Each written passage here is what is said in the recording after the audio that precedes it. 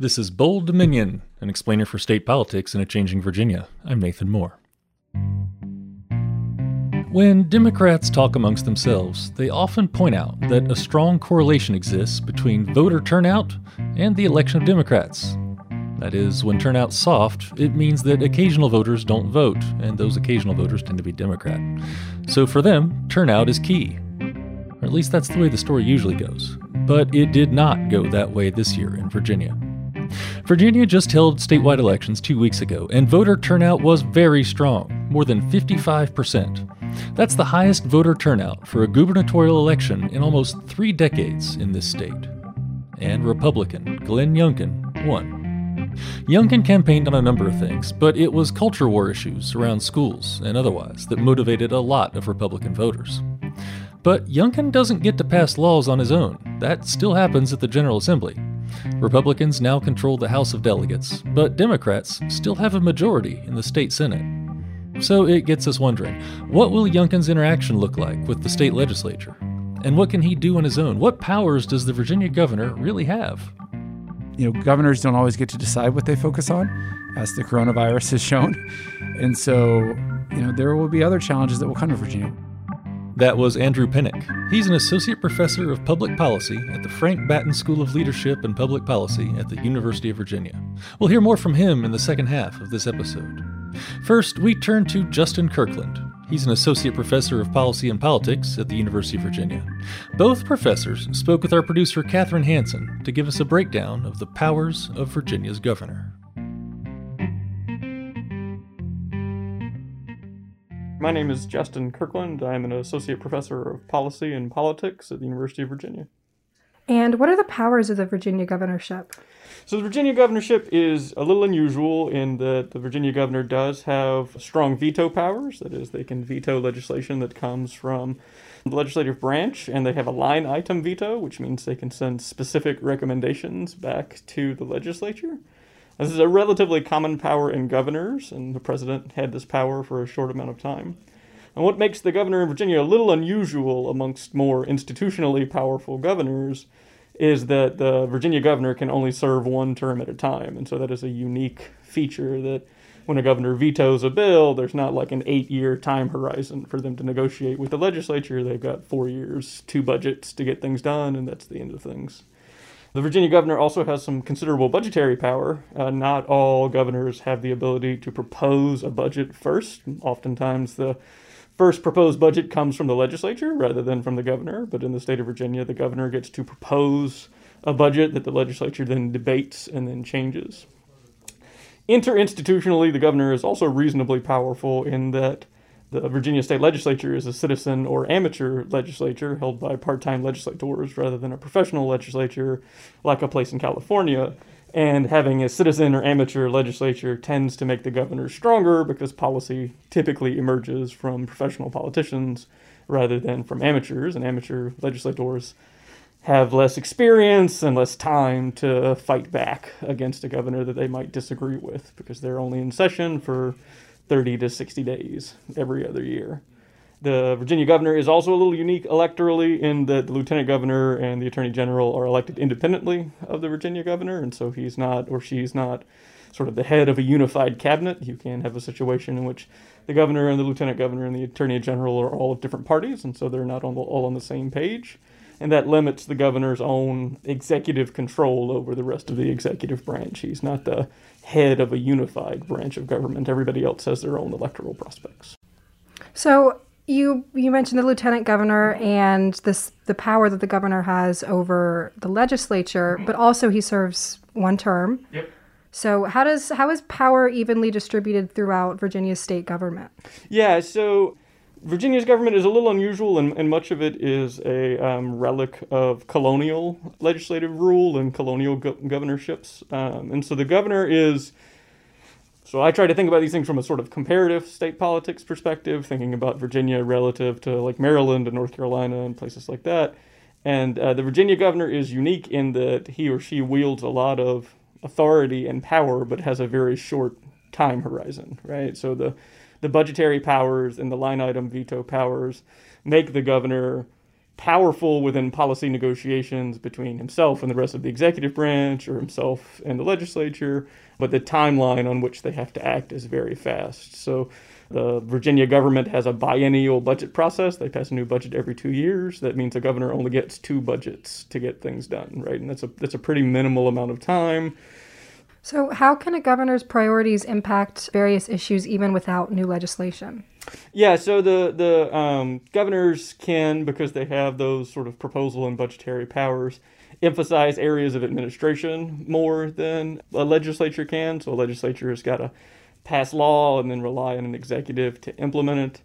So the governor can, increase police presences by increasing funding for, state police in the Commonwealth, or can change, higher education because they can increase or propose to increase funding to universities. All of those proposal powers and all of those abilities to sort of move money around and tell executive agency heads what to do gives the governor a lot of ability to sort of, these are the things that are important to me, these are my priorities, and you don't actually have to wait for the legislature to pass anything to know what those priorities are. One particular issue raised on both sides during the campaign was critical race theory and what we're going to do with our school board. So, every county has its own school board. What is Glenn Youngkin or any governor able to do? Yeah, so the school board determines a lot of local curriculum. And for most of the 20th century, curriculums were controlled by local boards. Over time, thanks to a variety of state legislation and indeed national legislation like No Child Left Behind, school boards have had decreasing amounts of authority over local curriculum. So a lot of curriculums in the country, and indeed here in Virginia, are at least on paper in the hands of local school boards, but because schools rely so heavily on states for funding rather than just local property taxes, that provides people like Youngkin the ability to manipulate local curriculums even if the final authority is vested in local school boards. And so it'll turn out to be the case that Youngkin has some power to make curriculum changes, not directly, but he can pressure school boards to make changes in the direction that he supports and threaten to withhold funding from those schools if they don't comply. That's a perfectly common and normal tactic that governors use to deal with school boards across the country. It's really common in Texas and in North Carolina, the places that I lived before Virginia. So there's nothing untoward about it. It's just a tool that a governor has to make school boards happen. Youngkin has also talked a lot about increasing teacher pay, and that is actually set pretty carefully by states because states fund so much of teacher education and they fund so much of what school boards are allowed to hire or fire or things like that. All that money comes directly from the state, and so that money can actually help bring in teachers of certain types, right, or encourage teachers of other types. So am I correct that the Democrats have a majority in the Senate 51-49, or is it 52-48? I believe it is 51-49. Okay, so now we have a Republican governor. What does this mean for Democrats in the Senate? Do you mean in terms of policy negotiations or electoral? Policy negotiations. Yeah, so, the governor of Virginia is the primary policy setter in Virginia. In other states, like Texas, the governor's much weaker, and much of what happens occurs at senatorial discretion rather than gubernatorial discretion. But the Virginia Senate is only in session for anywhere from 30 to 60 days in a particular year. In that amount of time, they have to pass any new legislation that they want to pass. They have to negotiate budgets with the governor. They have to, deal with partisan infighting. They have to approve appointments. They just have a tremendous amount of work to do in 60 days. That gives them very little opportunity to innovate, to come up with new ideas, to change things the way that they want, particularly if they are fighting with a governor of the opposing power, right? And so my guess is that in upcoming negotiations between a Democratic majority in the Senate and the governor, that the governor will win most of the time. It's also the case that the veto override in Virginia is 2/3 of both houses, right? So to override a veto from Youngkin, the Democrats would have to convince a very large number of Republicans to side with them. Can you speak to the communication between the federal government and Virginia's governor? I can talk about interlevel federalism. It tends to be the case that states rely a lot on federal funding for accomplishing a lot of things. That's not a surprise to anybody, but communication tends to be rather limited. Governors and state legislators generally prefer not to look like they're relying on D.C. for the administration of their state. They prefer to keep an image of not being professional politicians, and it turns out leaning on the federal government for a lot of support and bragging about how you're leaning on the federal government for a lot of support can create a sort of public image that you are what we might think of as a welfare state, a state that can't manage its own finances. And so it tends to be the case that like any kind of communication that happens between governors and the White House, or any appeals for support or help that aren't related to national emergencies, are much quieter appeals, right? So the National Governors Association is actually one of the more powerful lobbying organizations of the federal government in the country that the vast majority of the public has never heard of, right? Because they try to do their work in a very quiet way that very few people will notice, so that governors don't look like they're relying on the federal government for a ton of stuff. Youngkin doesn't seem like the sort of fellow, based on his campaign ads, that's going to have a cozy relationship with Joe Biden. So I would suspect that there's not going to be a lot of harmony between those two groups when it comes to communicating. But Youngkin will certainly have some allies in Congress and in the Senate. This is just, sort of fielding for your opinion, but how do you have any predictions for how, Youngkin's governorship is going to differ from Governor Northam's? Yeah, so, I suspect that... So Youngkin is a pretty right-leaning conservative politician. I suspect that he will emphasize popular things like teacher pay. I suspect he will emphasize cutting a lot of what he might think of as entitlement programs. I think of sort of both McAuliffe and Youngkin as throwbacks to politicians from the early 2000s and are more likely to sort of live in the practical politics rather than symbolic politics. I suspect that Youngkin's real frustrations with critical race theory as a sort of touchstone were sort of symbolic in nature to rile up voters, but that he doesn't actually have a great deal of interest in Richmond telling local school boards what they can and cannot teach. That's a very sort of unconservative position to have, that kind of top-down authoritarian approach to what local governments are doing. So I suspect that'll be sort of less of a cornerstone of his administration than maybe his ads would have led people to believe. And I suspect that you'll see a lot more support for growing police presences in a variety of places. The relationship between communities and law enforcement is strained right now, and Youngkin is pretty clearly in the camp of sort of a stronger police presence and a more robust police presence in many places. That's certainly not what Northam or McAuliffe would have preferred, so I suspect we'll see some more emphasis on that sort of stuff. And, Virginia's economy has generally been doing well, sort of in spite of COVID, or better than other places that are suffering pretty readily from COVID. I imagine he'll try and keep that ship moving the way that it is. Has the governor of Virginia become more or less powerful over the state's history? So the Virginia governor's institutional powers have existed in a pretty static state since about 1850. I can't remember which. Whenever West Virginia broke off, Virginia had to write a new constitution. Since then, the constitutional powers of Virginia have stayed pretty steadily the same. As an interesting fact, this is a thing I didn't know until a couple of days ago when I was doing my homework for this interview. The early colonial assemblies in the early version of the Virginia legislature elected the governor directly, like a parliamentary system, as opposed to the sort of presidential style system that we have now. And so you voted for state legislature, the state legislature got together and they chose the governor as opposed to directly being elected by the public. In the 1850s and 1860s, a sort of democratic movement, small d democratic movement across the country was encouraging direct elections of executives. And so Virginia, when they wrote their new constitution as a result of the loss of West Virginia, moved in that direct election way.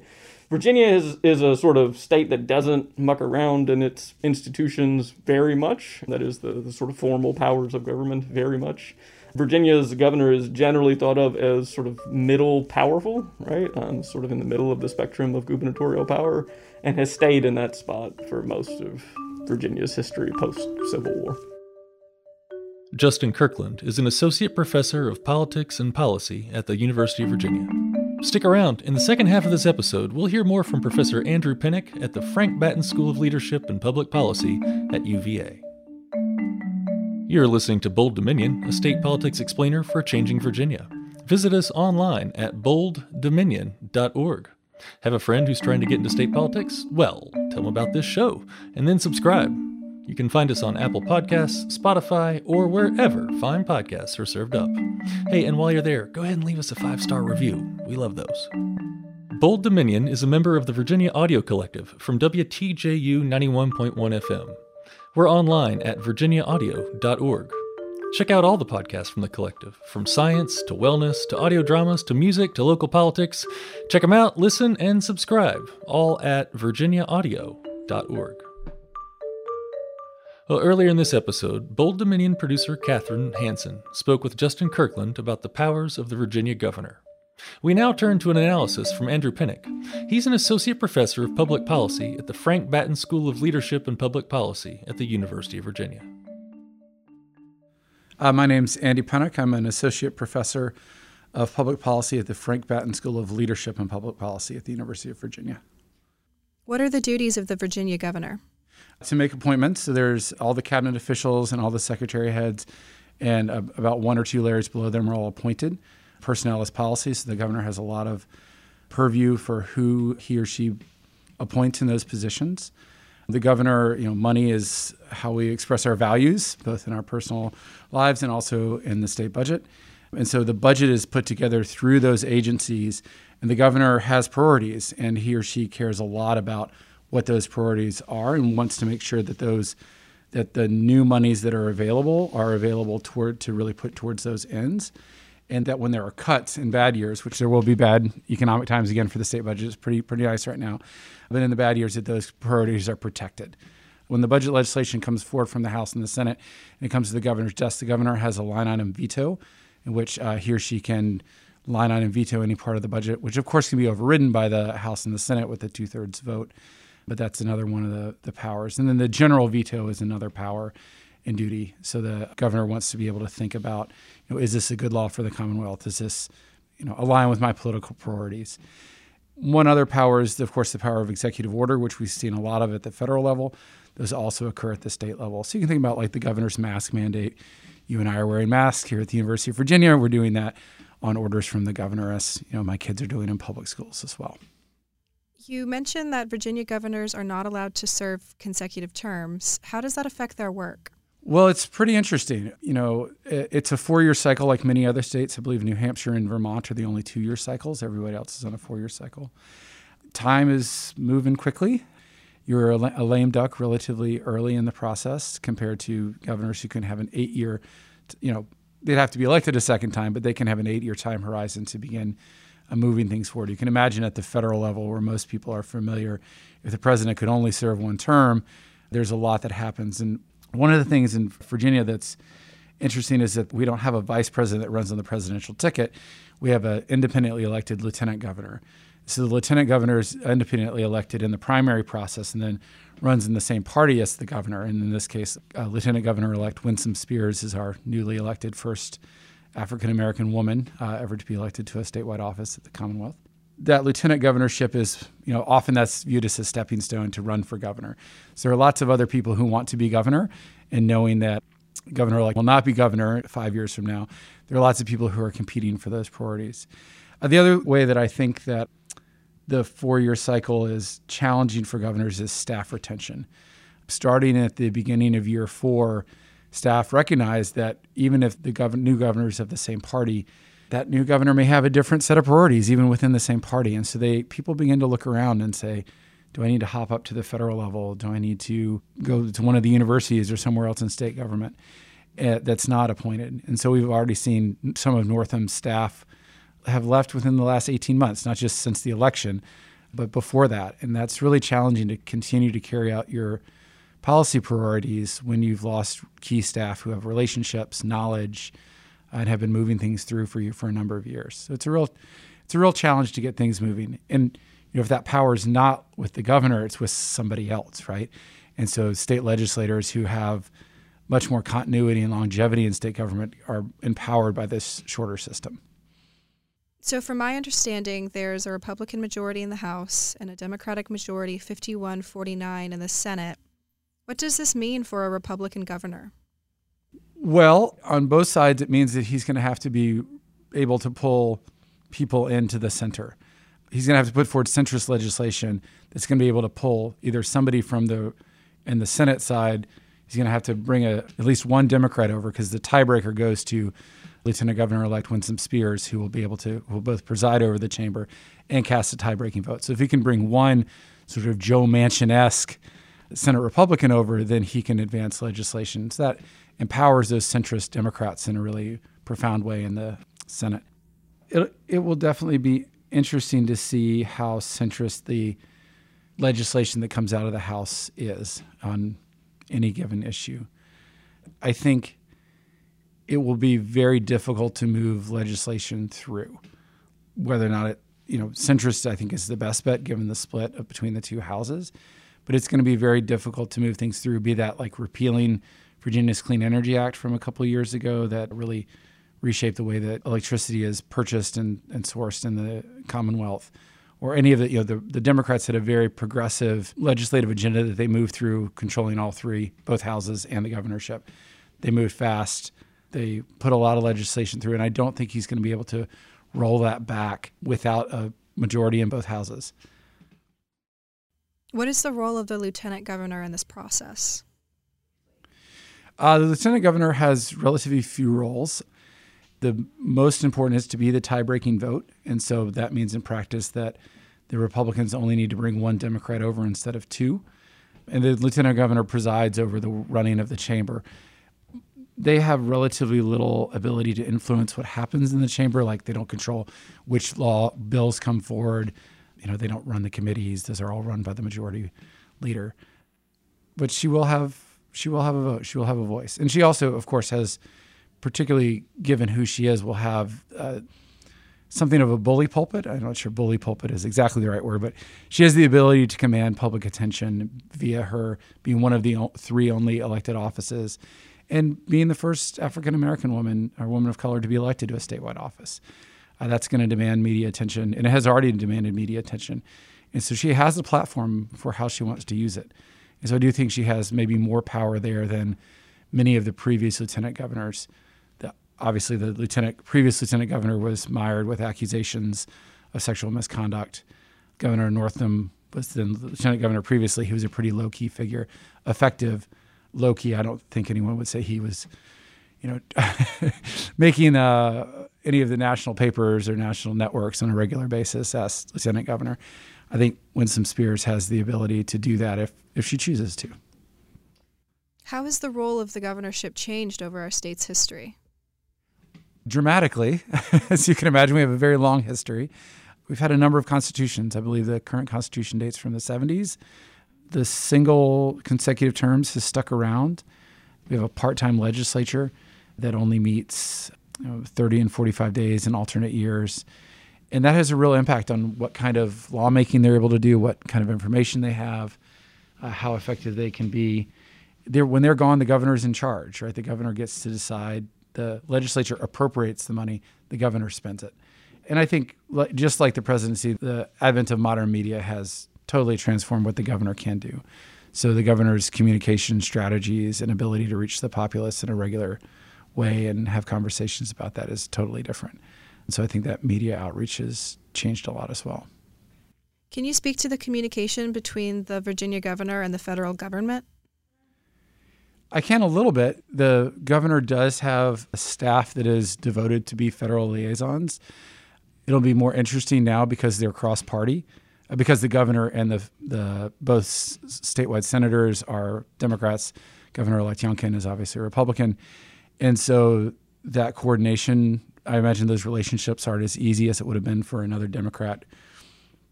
He does have a staff that Governor Youngkin will appoint a staff that lives in D.C., and their job is to, I think we're not allowed to call them lobbyists by state law. I think they're liaisons.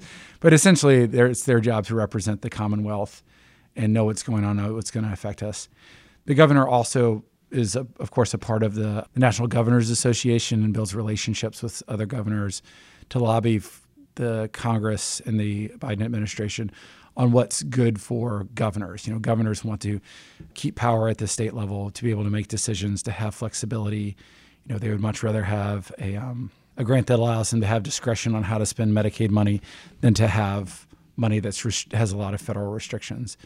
The Republican Governors Association will lobby on Republican issues, but the National Governors Association will lobby for the kind of the good of the states and the ability to be administratively effective in the federal programs that are devolved to the states. How does the Virginia governorship differ from other states? A different question to ask would be, how does this administration's governorship differ from the last one? Because the governor has a lot of flexibility to put his or her impromptu on the way that it's set up. So I think a lot of the practicalities and what chief of staff has chosen. We talked about Lieutenant Governor-elect Winsome Spears' public voice. We have not really talked about Governor-elect Youngkin's ability to use the bully pulpit and to bring attention to issues that he cares about. And so he also has the ability to do that, as any governor would. I think the big differences are the shorter term, which we've talked about. The line item veto is not ubiquitous, so that's different. And in many other states, we only have 3 statewide elected offices, the governor, lieutenant governor, and attorney general. I think North Carolina has 9. And so there's many more voices that the governor has to manage, even within his or her own cabinet in other states, some of which are not even of the same party. There's, I think, been a Republican commissioner of labor and agriculture in North Carolina for 30 years, and the governorship has definitely gone back and forth. So it's a different dynamic to manage as well. So it's different structurally that way as well. What do you predict from the first year of Governor-elect Youngkin's term? On what dimension? Speaking to the question of what's going to differ from Governor Northam's term. I think some of that depends a lot on where does Youngkin want to go next. And there's been a lot of rumblings in the national press about, wow, he was able to win this purple state. He was able to do it in a way that Republicans are already starting to model for the 2022 election cycle. Does he have national ambitions? And I don't know the answer to that. And so I think that his agenda, I have every confidence that he is for Virginia and for the things that he ran on and wants to see good for the Virginia citizenry. He may also have national ambitions. Those two things are not necessarily in conflict. I suspect a large emphasis on schools, obviously, given the campaign, some business development and taxes, I think particularly in contrast to where the Democrats have been. And, I'm curious where he will take other issues. Governor Northam is from the coast, and, created a pseudo-cabinet level position on climate change, instituted some, I think, really effective conversations in coastal communities about how to think about adaptation and resilience in the face of the climate challenges coming to Virginia. The Hampton Roads region is one of the 10 most threatened cities by climate change in the world because of both the sea level rise and the subsidence of the soil. So those are real and important challenges to Virginians, and I'm not sure where in the priority list Governor Youngkin will put that. I would say that governors don't always get to decide what they focus on, as the coronavirus has shown. And so, there will be other challenges that will come to Virginia. We may have a major hurricane.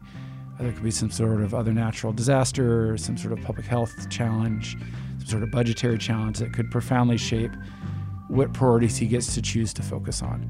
So it'll be interesting to see how it goes. Andrew Pinnock is an associate professor of public policy at the Frank Batten School of Leadership and Public Policy at the University of Virginia. Thanks to him, and also to Justin Kirkland for joining us this week. Also thanks to our producer Katherine Hansen, who also interviewed these fine professors. My name's Nathan Moore, and I'm the host of Bold Dominion. You can find us online at bolddominion.org. Hey, and don't forget to subscribe. It's just a click away.